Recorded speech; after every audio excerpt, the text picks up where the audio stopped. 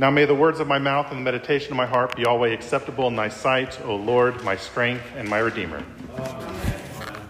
Well, an interesting thought experiment is to consider what it would be like to meet someone unexpected in heaven. So take, for example, a scene from Dante's Purgatorio, which is the second volume, for those of y'all that don't know, of his Divine Comedy. In Dante's 14th century epic poem, the Roman poet Virgil, he guides Dante through hell, purgatory, and heaven. And in the poem, Virgil represents the virtue of reason. Actually, I think he doesn't, now that I'm remembering, I don't think he actually guides him through heaven. I think Beatrice does. Yeah, so, but anyway, Virgil does guide him through hell and purgatory. And Virgil is there to represent the virtue of reason. And he resides in limbo, which is the entryway to hell. So, and he does so along with Homer and Socrates and all of the other great philosophers and other poets of antiquity who lived before the time of Christ. Because his residing in limbo is not quite a punishment, but it's certainly not a reward. And what Dante is trying to tell us in this is that reason alone cannot attain heaven. Faith in Christ is necessary. So we're about 2/3 of the way through the journey. Dante and Virgil meet Statius, another pagan poet and a devotee of Virgil who lived just after the time of Christ. Virgil is surprised to see Statius on the road to heaven rather than in limbo with Homer and Socrates and all of his compatriots. Statius tells Dante and Virgil that he secretly came to faith and was baptized when he saw the Christians' courage under imperial persecution. Now, of course, we have no historical evidence that actually happened with Statius, but that he was a secret convert to Christianity. But Dante is making an interesting point here about the unexpected mercy of God. We see the same kind of thing in today's gospel reading, that well-known parable of the Pharisee and the publican, the Pharisee and the tax collector. So let's open our Bibles to Luke chapter 18, verse 9, Luke 18:9. And you can also find this passage in your prayer book on page 285. And Jesus spake this parable unto certain which trusted in themselves that they were righteous and despised others. 2 men went up into the temple to pray, the one a Pharisee and the other a publican. So to really understand the impact of the parable, the impact of the story, we need to understand these two stock characters. And by stock characters, what I mean is that these were common characters in rabbinic storytelling of the time. They're kind of, we might say they were typecast, right?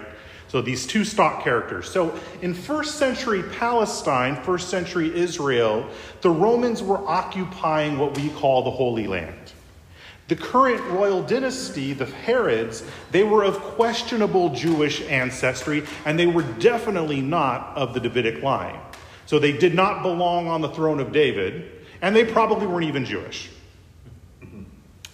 They were culturally Roman pagans, and they were vassals of Rome. The Herods were not independent. It was not an independent kingdom. It was a subsidiary kingdom of Rome, and Herod was only on the throne by Rome's pleasure. So the tax collectors, or the publicans as the King James Version calls them, they were Jewish people who were working for and with Rome. The Romans allowed them to charge whatever they wanted in taxes, so long as the proper amount was given to Rome. As you can imagine, this led to almost universal abuse, universal corruption, universal cheating at the expense of the publicans' fellow Jews. So imagine, to kind of give a parallel, a Frenchman who was working with the Nazis during the French occupation in the early 1940s, and you get a picture of the character of that typical stock tax collector in the stories. He would have rightly been hated by his countrymen and considered to be among the worst of sinners. You want to have the worst character in your story, you put a tax collector in there. On the other hand, the Pharisee, by contrast, would have been seen as a good, upright, and pious person to Jesus' audience. He's the guy who's at church every time the doors are open, volunteering on all the committees, tithing and fasting beyond what the Old Testament law required.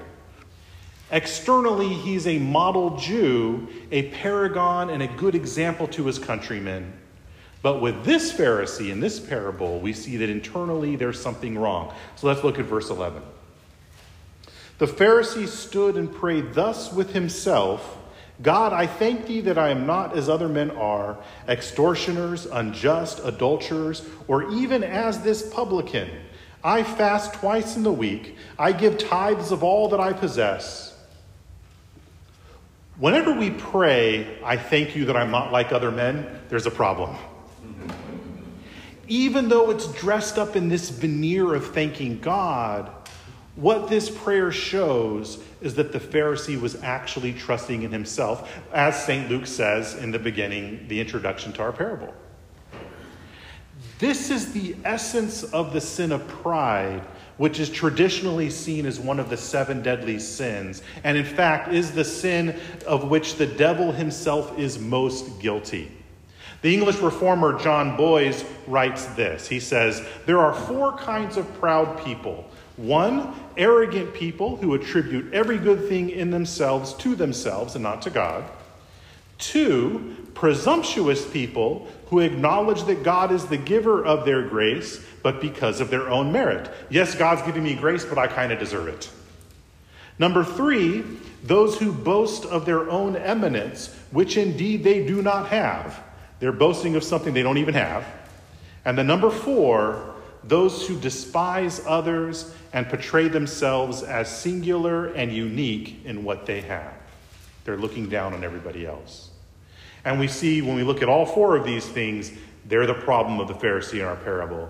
And indeed, this is often the problem for religious folk like us. It's all too easy to look at ourselves rather than to look at God. It's all too easy to see ourselves better than those sinners out there. St. Augustine says that this is like going to the doctor for the purpose of gloating over the sick people in the waiting room. He writes this, the Pharisee was not rejoicing so much in his own clean bill of health as in comparing it with the diseases of others. He came to the doctor. It would have been more worthwhile to inform him by confession of the things that were wrong with himself instead of keeping his wounds secret and having the nerve to crow over the scars of others. In fact, St. Cyril of Alexandria says that this is evidence of the spiritual sickness of the Pharisee and, by extension, us when we're in a Pharisaical mindset. St. Cyril writes, no one who is in good health ridicules one who is sick for being laid up and bedridden. He is rather afraid, for perhaps he may become the victim of similar sufferings. A person in battle, because another has fallen, does not praise himself for having escaped from misfortune. The weakness of others is not a suitable subject for praise for those who are in health. Let's look at the tax collector. The tax collector, on the other hand, realizes that he's in trouble. Verse 13. And the publican, standing afar off, would not lift up so much as his eyes unto heaven, but smote upon his breast, saying, God, be merciful to me, a sinner. I tell you, this man went down to his house justified rather than the other. For everyone that exalteth himself shall be abased, and he that humbleth himself shall be exalted. As liturgical Christians, we're familiar with the Kyrie eleison prayer, Lord, have mercy upon us. In fact, we just did that. We just prayed that as part of our liturgy today, and we pray that almost every week at Holy Communion in the classical Anglican tradition. But the word for mercy used by the tax collector in this passage is a little bit different. He's not using the usual eleos, which we get our eleison from, right? He's using a different Greek word which carries the idea of propitiation or atonement along with mercy. He's speaking sacrificial terms. The tax collector realizes that his sins need to be dealt with. He needs someone to atone for him. He needs the blood of the sacrifice. This realization, this repentance is why our Lord says he was justified and the Pharisee was not. Justified is legal language, meaning to be shown or to be declared righteous. The Lord covered and paid for the tax collector's sins, and therefore the tax collector was declared righteous. The fine was paid, he can go free. The Pharisee, on the other hand, fails to realize his need for propitiation. He fails to repent, and therefore he remains in his unrealized unrighteousness. So this is, of course, a parable, but we do have actual tax collectors, actual publicans in the Gospels who similarly repented and followed Jesus. So in the very next chapter, in chapter 19, we have the story of Zacchaeus, who's described as a chief tax collector, and he demonstrates his repentance by paying back those who he cheated fourfold. So at the end of the passage, in verses 9 and 10, Jesus says this. He says, "This day is salvation come unto this house, forasmuch as he also is a son of Abraham. For the Son of Man is come to seek and save that which was lost." And then we have St. Matthew, one of the four evangelists, who was himself a publican, a tax collector before Jesus called him. And in Matthew chapter 9, he leaves his custom booth behind and follows Jesus. And even as the text says, he brings many tax collectors and sinners with him to Christ. God indeed does show his mercy to the worst of sinners. But what about the Pharisee? Is there mercy for a Pharisee? After all, in our days, the word Pharisee has become synonymous with the legalistic hypocrite. We don't think of the pious guy that Jesus' audience would think of. We think of people more like the guy in the parable, right? The hypocrite, the legalist. Does Jesus offer mercy and atonement to a Pharisee as well? Well, to answer that, we can look at our epistle. St. Paul was himself a Pharisee. And he describes himself in Philippians 3, verses 4 through 8. This is how he describes himself. He says, "Though I might also have confidence in the flesh, if any other man thinketh that he hath, whereof he might trust in the flesh, I more. Circumcised on the 8th day, of the stock of Israel, of the tribe of Benjamin, an Hebrew of the Hebrews, as touching the law, a Pharisee, concerning zeal, persecuting the church, touching the righteousness which is in the law, blameless. But what things were gained unto me, those I counted loss for Christ." In our epistle reading today from 1 Corinthians 15, in verses 9 and 10, St. Paul says, "For I am the least of the apostles, that am not meet to be called an apostle, because I persecuted the church of God.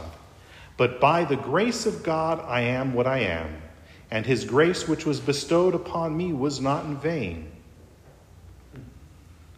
But I labored more abundantly than they all, yet not I, but the grace of God which was with me." If God can save Zacchaeus, Matthew, and Paul, he can save you and me, whether we're traitors and cheats like the tax collectors or puffed up Pharisees like Paul. God's grace is indeed not in vain. And I don't know about you, but I look forward to seeing many tax collectors and sinners, and even a few Pharisees, when by Christ's grace and blood I am eventually before his throne. In the name of the Father, and of the Son, and of the Holy Ghost. Let your light so shine before men that they may see your good works and glorify your Father who is in heaven.